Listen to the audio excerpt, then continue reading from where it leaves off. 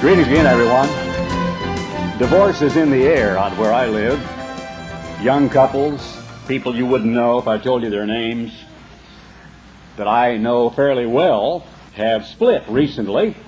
In one case, one young gentleman has moved into town. Another one, I think, is in the process of separating out the belongings, the house, the children. And they talk about it sometimes a little bitterly on the side. You don't want to intrude into other people's problems or into their private lives, so you simply do not ask. But sometimes, in some comment they might make in passing, they will let you know their particular point of view. I ran into one young lady at the cafeteria the other day and asked her how she was getting along, and of course, she is in the process of divorce.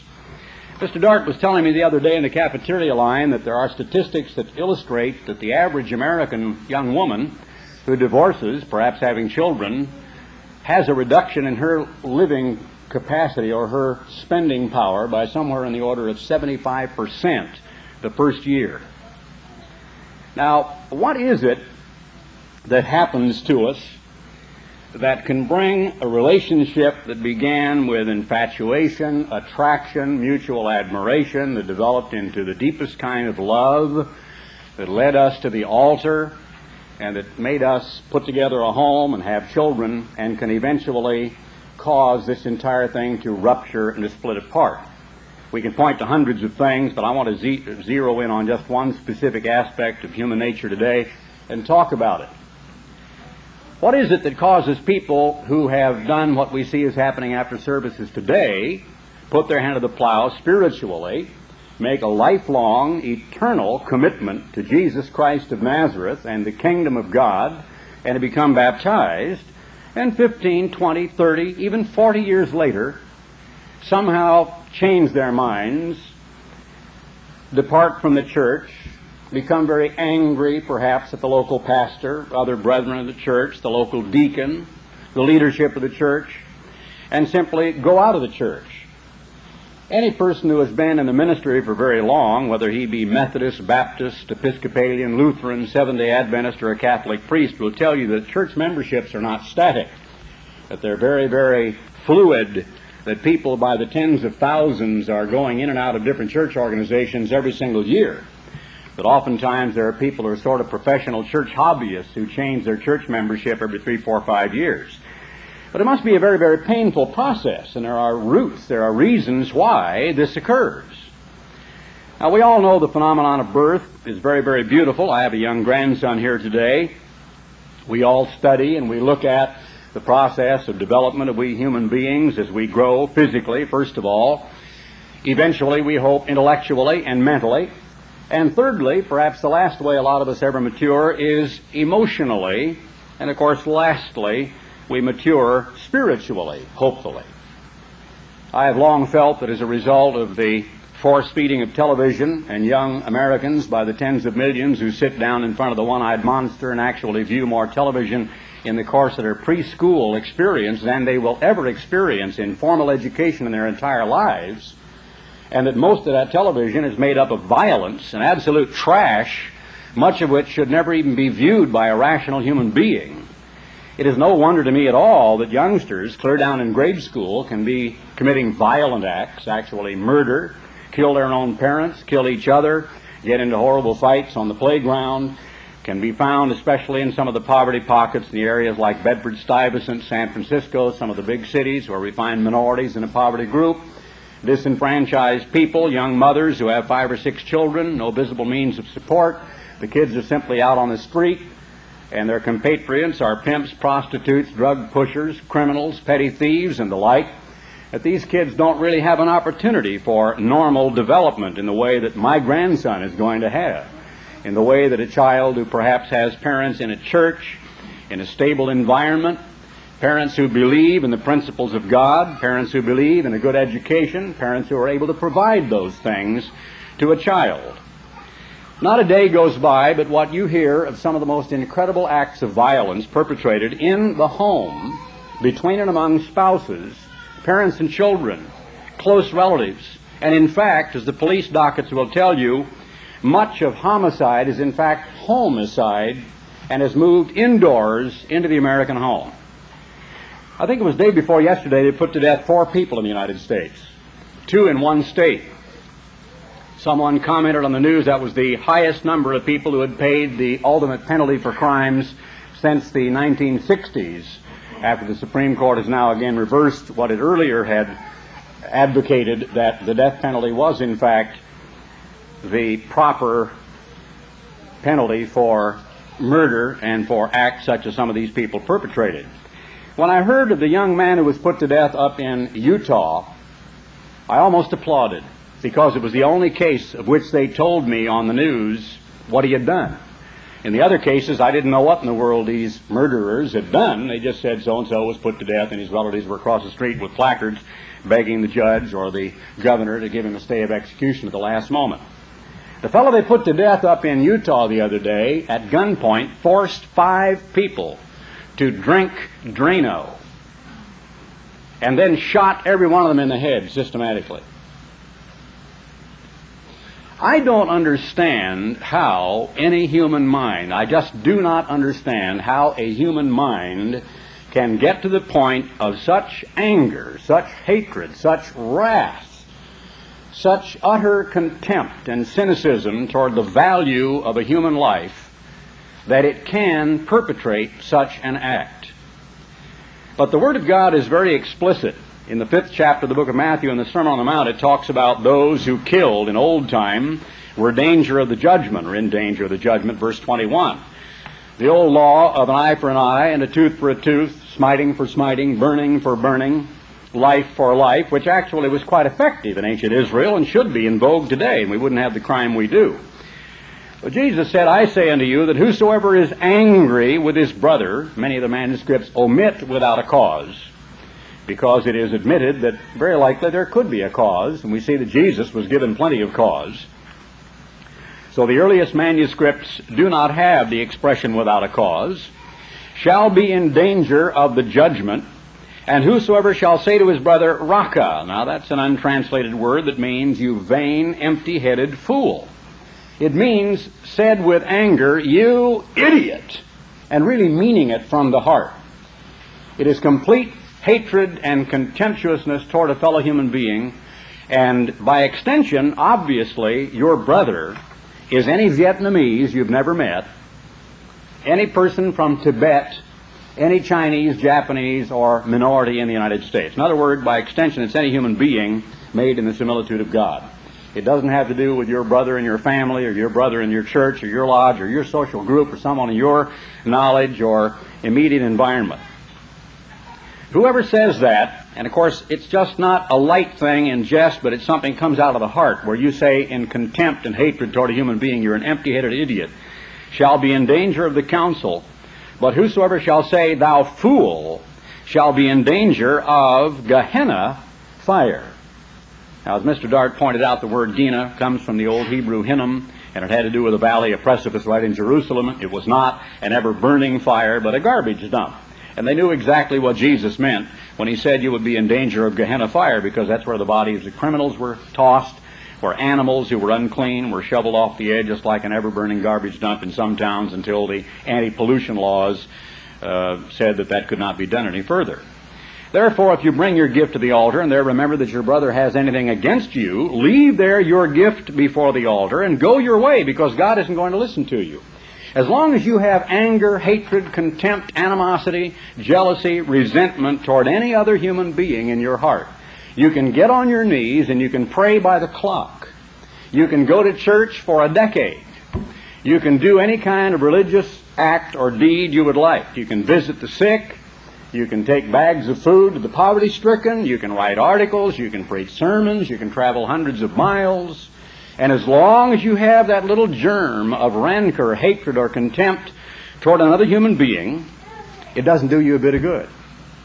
It is all as if you don't even have the plug in the wall. There's no flow of any current whatsoever. You're just not getting through to God, because your sin, which is down there somewhere hidden in your heart, even if you dissemble in front of other people, and there's nothing more deceitful than people who say, how you doing, with a big smile on their face when they meet in public, when in fact they hate one another underneath.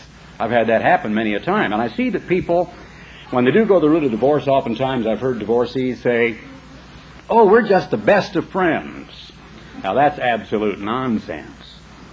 That is, on the surface, it means that when we meet, we somehow subdue that part of us which led toward our huge eruption, and we manage to become, civil to each other. But obviously, something has to happen, and it's always two-sided. There has never been a case like that in the history of this world. Whether it's a person leaving a church, whether it was not some cause which might have been able to have been detected by the leadership, by the pastor, the minister, by the other people who were the cause of the offense, there are always two sides. Wise old King Solomon said, "A brother offended is harder to win back than it is for a mighty to take a city." That is, for an army to advance and actually take a fortified town. And that's very, very true. A brother offended is very, very hard to win back. I want to turn to a couple of scriptures that have to do with some of the best examples I've seen of when people get their angry box turned over. My wife had an expression. She's an East Texas girl, and she grew up here at Gladewater, and she never ceased to amaze me. In the first maybe 15, 20 years of our married life, I think once a week I heard a new colloquialism from East Texas. I learned what the hoorah bush was. Do you know what that is? Any of you know what the hoorah bush is? That's where parents take kids when they've been naughty, take them outside to the hoorah bush. That means it's a willow bush, and they get a little switch, and they get that switch on those legs, and pretty soon the kid's saying, "Hoorah!" Except I guess they're yelling, But I didn't know what in the world that meant until my wife enlightened me. "I'll take you out to the hoorah bush, young man." And she gets high behind. You know what that means? That means she's vacuuming the rug. She's working real hard, high behind. That means your shoulders are down next to the rug, and so on. Well, she allowed as how that somebody, when they get tickled, have their tickle box turned over. It's kind of like you got this little black box inside of you, like a gyro, And if you get tickled about something, it turns over your tickle box. A little child can get that way. They can just be absolutely hilarious. Well, some people have, it's like a gyro, and I want to draw that analogy with regard to anger or their attitude. And that attitude box, that anger box, gets turned over, and it seems like there's no way to get it right side up. Now, you're all aware of the story of Jonah, and I won't read all the way through it, how Jonah had to go to Nineveh, and he had to drag the seaweed behind him and walk through the city, every single day, proclaiming to the king and all who would listen, in exactly 30 days, this great city, the capital of the Assyrian Empire, is going to come thundering down because God has pronounced his judgments on you people. Well, Jonah had to go through hell on earth to be able to qualify for that message. As a matter of fact, he is typical of the individual who descended into what is called hell, or Hades, or the grave, and came back out of it in the story of the swallowing of the great fish. And of course, he had been put to such terrible pain and trouble and suffering, privation. Can you imagine what it smells like in the belly of a fish? Can you imagine what it must have been like in there? Benny told me a story that made me so sick. He said that, growing up on a chicken ranch, his father actually caught a big old snake that was so big it had swallowed a couple, 3 baby chickens. And his father got out there, killed a snake, and ripped it up, and 2 of those chickens got up and walked away. Now, that just about made me sick, because there was a documentary not long ago where they were showing a snake swallowing a frog on Channel 13, and I turned it off. I couldn't even watch it. That frog's about halfway down. He's struggling. This old evil snake's mouth is there, and the frog is slowly disappearing. Can you imagine the experience those chickens had? What they went back and told all the other little chicks about what happened to them. Think about poor old Jonah, because he went through something not unlike that. Finally, Jonah gets very, very impassioned because he had been through it and he believed in his message, and he really put his whole being into it. You people are going to pay. And I think maybe some of the motivation that Jonah felt was what he'd gone through to kind of hone him as a sharpened instrument for God to make sure that he proclaimed that message to those people of Nineveh. Well, they repented. The king proclaimed a national holiday. They all put on sackcloth. They didn't eat, and they didn't even feed their animals. And they wailed, and they cried, and they got on their knees and said, "Oh, Lord, please forgive us." Chapter 4 of the book of Jonah, verse 1, "But it displeased Jonah exceedingly, and he was very angry." Now, the word to be angry in the Greek, this is the Hebrew, but it's transliterated in the Greek, which we read in Ephesians 4:26, "Be ye angry and sin not," comes from the word from which we take the word orgy. It's orgizo, from orgy, meaning desire or reaching forth or excitement of the mind, violent passion, ire, abhorrence, anger, indignation, vengeance, wrath. All of those are implied. A heightening of the senses, the hot flush of human emotion. Orgizo means, that was its root, but it means to provoke or to become exasperated. You know what it is to become exasperated? Exasperate. You aspire, meaning your wind goes out. You exhale. You say, and I'm mad. You know, it is an emotional reaction. Now, we all know what anger does to us. Anger can cause very constructive things to happen sometimes. Sometimes people can use anger, perhaps in a boxing match or in some competition, to have a great deal of determination, and they can actually be motivated to win. I suppose that can happen sometimes in a basketball or a football game. Controlled anger can be something which could perhaps be channeled into a constructive direction. But most of the time it is a very hot, flush-faced, immediate reaction of the viscera, of various glands like the adrenal gland in our human bodies, which kind of suddenly causes our heart to thump away much more rapidly, gets our palms sweaty, our faces hot, causes perspiration on the brow, and gets us just filled with the fluid, which gives us a complete instant shot of the sugars the body is producing, which gives us a great deal of energy. Now, there are several degrees of anger. We've all experienced certain degrees of anger. Has anyone in this room, though, and I don't want a showing of hands, I'm just proposing, has anyone completely just lost their mind? Have you ever been reduced to complete gibberish? You were so angry? There have been many people who have thrown themselves literally to the floor, you know, chewed on the rug, had a tantrum to where they simply could not articulate another single word. They were reduced to utter oblivion by the hatred and the anger that filled their heart. Jonah wasn't that way, but he was very, very angry. And he prayed unto the Eternal and said, I pray thee, O Eternal, isn't this what I told you when I was yet in my country? Therefore I fled before unto Tarshish. I knew that you're a gracious God and merciful, slow to anger. One of the qualities of God is that He is slow to anger. 1 Corinthians 13, that beautiful chapter about love, which is, in that particular case, one of the great graces, charity, along with faith and hope. And it says of love so many times that it is not puffed up, and I quote, is not easily provoked. Is not easily provoked. I think it was yesterday in the news, someone shot at somebody else on, I believe, the North Central Expressway in Dallas. So now it is in Dallas. Now, you could go to all of these dozens of newspaper reporters and have one of the biggest arguments you've ever gotten into in your life about the responsibility of the press in all of this, because I am of the opinion that when the very first person shot at the other person on the Los Angeles freeways, if the press had never reported it, it would have happened once. But the press reported it.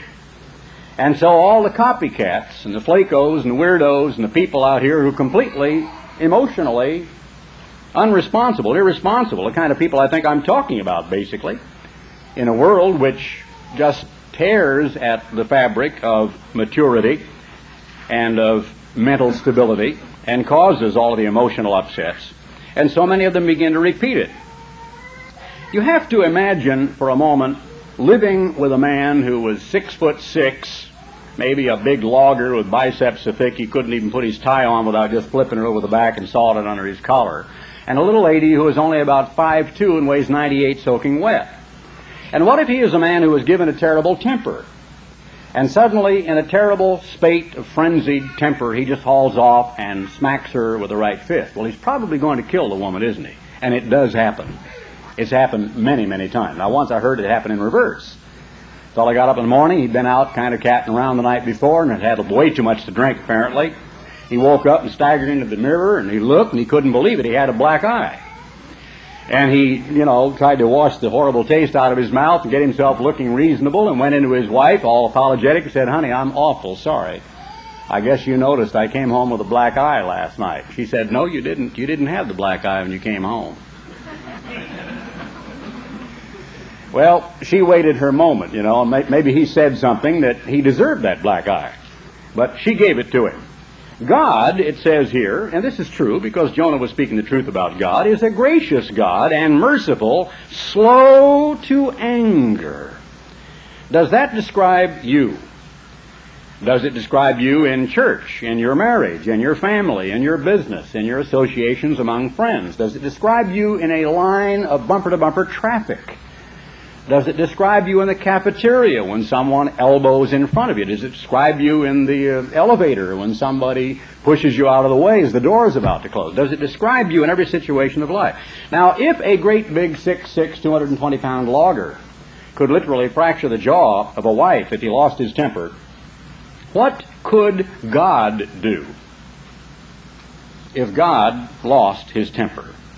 You have to imagine what it would be like if someone with the power of God acted the way we sometimes do in human situations, because you're talking about the capacity for the destruction of all of mankind, or the whole universe for that matter.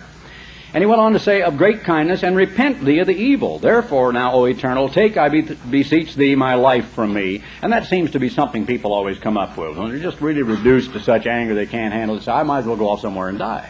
I think I'll go kill myself. That's what some of them say. It's better to die than live. And the Eternal said to him, dost thou well to be angry? We never get an answer from Jonah. People, because Jonah's mentioned in the Bible, they think Jonah must have been a righteous man. I'm not so sure. We don't have the situation resolved by the end of the book. We really don't know what Jonah's attitude was after the book was closed and the story has now been completed. Jonah goes out, as you know, and made this little booth. And God caused this kind of a castor bean plant, it's called a Palma Christi in the Bible, to sort of spring up and grow very, very quickly. And he was exceeding glad of the gourd, as it's called, of this castor bean plant, verse 6, because it was very hot and it provided him with some shade. And like a lot of times we will do, my wife and I wander around our backyard. We go out and look at the various plants and some of the flowering shrubs. And we say, isn't it beautiful? Or look at our lovely tree. And you will be very thankful about something like that provides some shade. But God prepared a worm when the morning rose the next day, and it smote the gourd that it withered. And it came to pass when the sun did rise that God prepared a vehement east wind, and the sun beat upon the head of Jonah that he fainted, and wished in himself to die, and said, it's better for me to die than to live. He was really angry, really upset. Now he was really doubly angry because the shade was gone. And God said to Jonah, dost thou well to be angry for the gourd? And he said, I do well to be angry even unto death. What an attitude. Have you ever had an argument with someone that was just about like that? Sometimes we get to the point that is called the last straw. Or we say, that did it, just before the things fly, like the hairbrush or the pots and pans or the fisticuffs or what have you. He said, I be well to be angry, verse 9, even unto death. And then God gave him this example. You've had pity on this plant, this castor bean, which you did not labor for, neither did you make it grow, which came up in a night and perished in a night. And should I not spare Nineveh, that great city, wherein are more than 600,000 persons that cannot discern between their right hand and their left hand, and also much cattle? Unfortunately, Jonah's response is missing. We don't know what he said. We're led to believe he had a rather negative response, that he didn't really come up with the answer God wanted. I have been very angry in my life many, many times. I got very angry with my own father, and I learned, much to my chagrin, that statement in the book of Proverbs is absolutely accurate. Not only a brother offended is harder to be won than a walled city, but a father offended is equally as difficult to win back. You can, in the course of your human relations with other human beings, give yourself to anger, lose your equilibrium, have your angry box so turned over that you seemingly can never get it set right again. And you can, with your mouth, say things that are as lethal to human relations as a bullet to the heart. You can cut to the heart a human being you love very much and destroy a wonderful relationship. There was a little old lady who, up in northern Minnesota, had one of the most lovely gardens I've ever seen. She was up in her 90s when she died, and she was out there with a hoe and a rake, and we always just admired the garden because it had neat little walkways of grass and the neatest little rows of every kind of a delicate vegetable you could imagine. She planted everything as if she had planted each seed by hand, which I think she did. And we so admired her garden. It was so delicate, so beautiful. It was absolutely a work of art. Could you imagine what that garden would have looked like if somebody, just as it rained, took a great big old D9 Caterpillar and just did a few wheelies through it, took a couple of sacks of salt, poured them all over the garden, and then just took a rake or a hoe or maybe a big plow or a disc and did a couple of sections back and forth across it. Now look at the garden. What does it look like? That's exactly what human relations must look like to Almighty God, whether in church, the home, business, between brother and brother, father and son, mother and daughter, of which we are capable because of our anger box being turned over, of virtually destroying. For many, many years, when I was flying jet aircraft, I had to go through checklists and to many times go to flight safety for refresher courses. And of course, at that time, flying more sophisticated equipment than this King Air E-90, it was a kind of a different atmosphere on the flight deck, kind of laid back. You have a kind of a camaraderie in the cockpit, and yet we still have a checklist, and we go right down the line on certain items that are very, very important. Didn't matter. Ed Black, though he had spent all of those years, 30-some years in the Air Force, and had even flown in the MAX squadron, had flown 2 different vice presidents of the United States, had many more thousands of hours than I've got, probably 20,000, 30,000 hours to my 6 or so. He always went through the very same routine in the cockpit. If I was flying left seat in the G2 and we taxied out, just as we were to take the active runway, before I would put the power on the airplane to take off, he would say with the same monotonous tone, in the event of an emergency at VR, you continue to fly the airplane. I will handle all emergency checklist items. In the event of an emergency at VR, which is V-rotate, V1, V-rotate, V2, which is flight, first segment of the flight, there's one thing the pilot must do: fly the airplane. And that means you nail that horizontal gyro and your airspeed and your altimeter.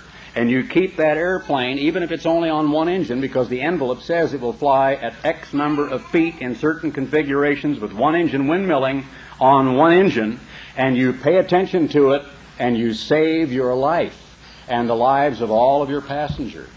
If you do not pay attention, you and your passengers die. Many twin-engine pilots, especially those of medium and light twins who have not practiced single-engine landing, single-engine emergencies, and perhaps do not fly with a co-pilot, which might be advisable in some of those aircraft, especially like a Beech Baron, which has a great deal of torque on one of the engines.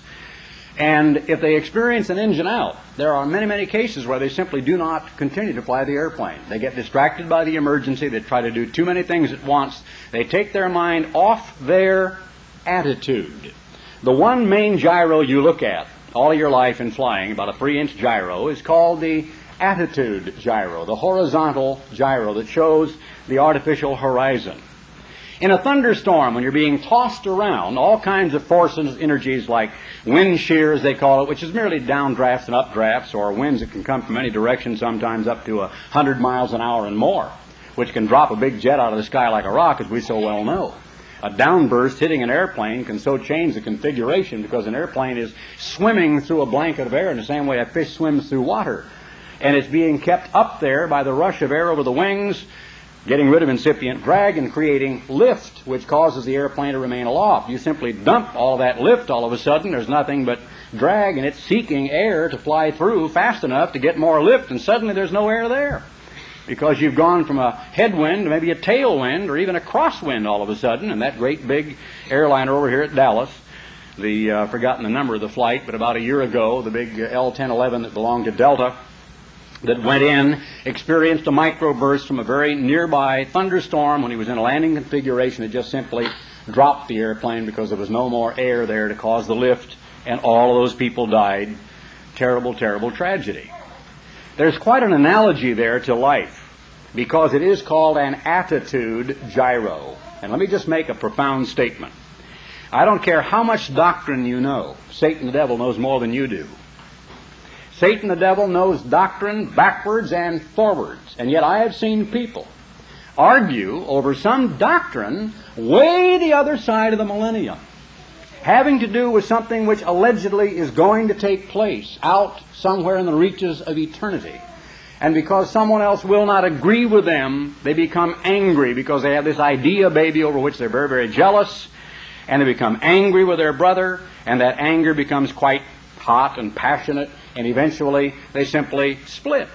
They go off, form their own group, start another church, leave this church, do whatever, and anger and disagreement over some little doctrinal tenet was the problem. Let me tell you that Almighty God is going to judge you on your attitude way before He's going to judge you on how much doctrine you know, on your mental or your intellect and your grasp of various difficult scriptures in the book of Zechariah. He says very clearly in Isaiah, the 66th chapter, "To this man will I look, to him that is poor and of a contrite spirit, and trembles at my word." That's the one to whom God will look. To him that is cast down, poor and of a contrite spirit, and who trembles at God's word. In Ecclesiastes 7:9 it says, "Be not hasty in your spirit to be angry." And in Ephesians 4:26, "Be ye angry," acknowledging we can get angry, "and sin not." So anger can conceive and bring forth sin. But you can control anger. I found there are one or two little things that hopefully I've been able to overcome in the last few years, the last 10 at least. There were times when I used to get quite upset, quite angry with certain circumstances or with certain people. As the years have gone on, I found it's much more likely that in a case of some emergency or some ruffled feathers or hurt feelings that I'm going to sit there and listen to it, remain quite calm, and try to think of the ship that is just plowing along and kind of shouldering the waves and the flotsam and jetsam and the garbage aside, but continuing on its course, pretty much undeterred and unmolested, and not let things upset your course because they come along and are some kind of a problem. We use the term that I'm upset. Well, it gets back to my black box, not the tickle box, but the angry box. It's a very good term. People use that term all the time. I'm upset. You're wrong. That's it. It should just go down that way in history. Anybody who ever says to you, "I'm upset," is wrong. Absolutely wrong. You tell me, somebody come forward with great erudition, historical grasp of all the facts, and point to me to Scripture where Christ was upset in the way that these people mean they are upset. When did he get upset? I've heard people arguing over forgiveness as recently as a week or so ago. An argument took place among a couple of people about whether or not you should be in an attitude of forgiveness. And the response was, "No, you don't forgive until they ask for forgiveness." Did you hear the Roman soldiers and the Jews at the foot of the stake asking for forgiveness? Or didn't Jesus say, "Father, forgive them, they know not what they do"? When did Jesus ever have his angry box turned over? When did he become provoked? When did he become so angry that he actually took out his wrath upon someone when he very plainly said to those who were persecuting him as he was dying, "Do you not know that all I have to do is to ask my Father, and he will send me 10 legions of angels?" But he said, "I must fulfill my destiny. It is my destiny to die for the sins of the world." Almighty God says over and over again that attitude is the whole thing. Attitude is what is going to judge us. Attitude is what can wreck us. Maintaining equilibrium, keeping a right attitude, is the whole thing. In Titus, the 1st chapter, and verse 6, I want to turn here just to conclude in a few moments with a few statements of the Apostle Paul. Speaking of the ministry, "If any be blameless, the husband of one wife, having faithful children, not accused of riot or unruly. For a bishop must be blameless as the steward of God, not self-willed, not soon angry, not given to wine, no striker," meaning a brawler, someone whose temper simply goes and he just resorts to fisticuffs. A minister resorting to violence. "Not given to filthy lucre," in other words, worshiping materialism and money, "but a lover of hospitality, a lover of good men, sober, just, holy, temperate, holding fast the faithful word as he has been taught, that he may be able by sound doctrine both to exhort and to convince the gainsayers. For there are many unruly and vain talkers and deceivers, especially they of the circumcision, whose mouths must be stopped, who subvert whole houses, teaching things which they ought not, for filthy lucre's sake. The ministry of Jesus Christ was never promised they were going to have it easy.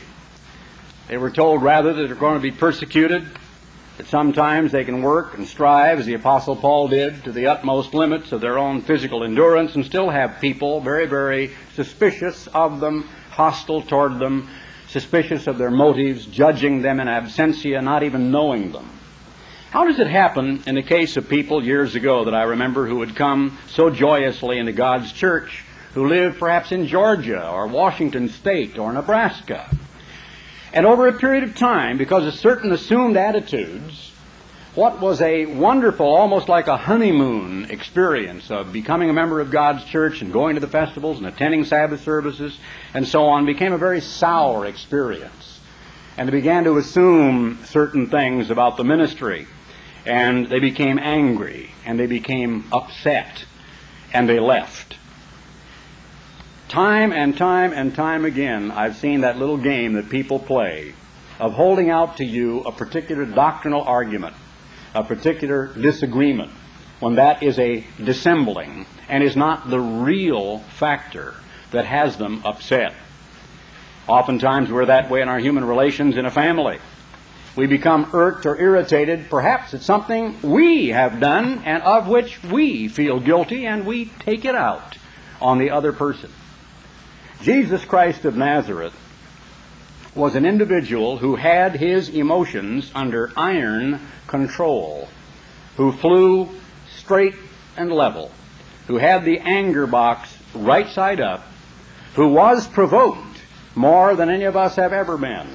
You have never, for the sake of your faith, had anyone come up and spit right in your eye. Not a person in this room or along the tape program where 2,000 and some people will hear this sermon later on, I do not believe, has ever had a bone broken, and he, of course, didn't have his bones broken because God assured that that would not be so, but he had his flesh ripped open, he had himself beaten within an inch of his life, and then actually killed on the stake for the sins of the world, and yet you cannot find him calling those Romans miserable wretches or fools, but instead saying, Father, forgive them, they know not what they do. It's interesting to me when I see people giving in to anger, giving in to hatred, that suddenly they don't care about a United States of Europe. Suddenly they're not concerned about American involvement in the Middle East and the Persian Gulf. Suddenly they don't care about the hideous imbalance in the balance of payments deficits that went soaring over $40 billion last month, about the interest rates going up, the shock to the stock market, the potential of a global economic collapse. Suddenly they're not concerned about the nearness of the second coming of Christ.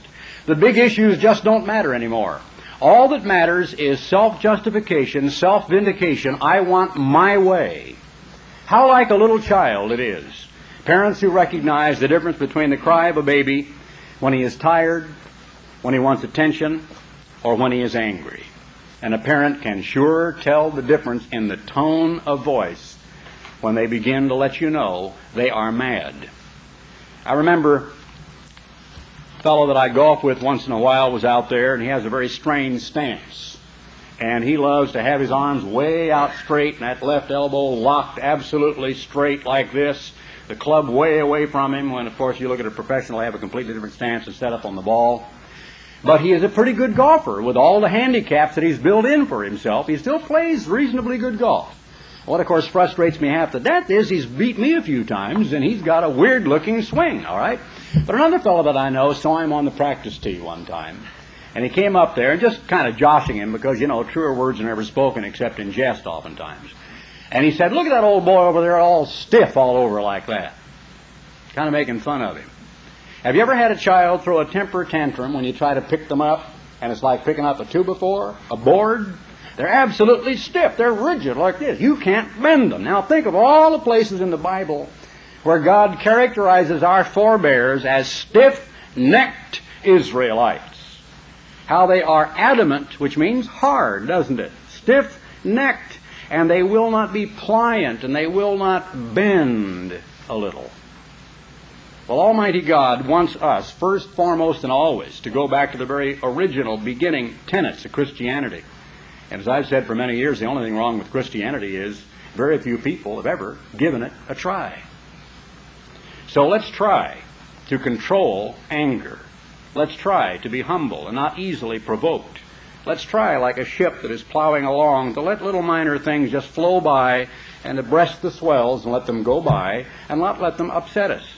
Let's try to keep our relationships, whether with one another, in the church, and especially between ourselves and God, a beautiful, lovely relationship, like the garden I was telling about up in northern Minnesota. Something that is beautiful and to be cared for, and not something which is ugly in God's sight. Keep your anger box right side up.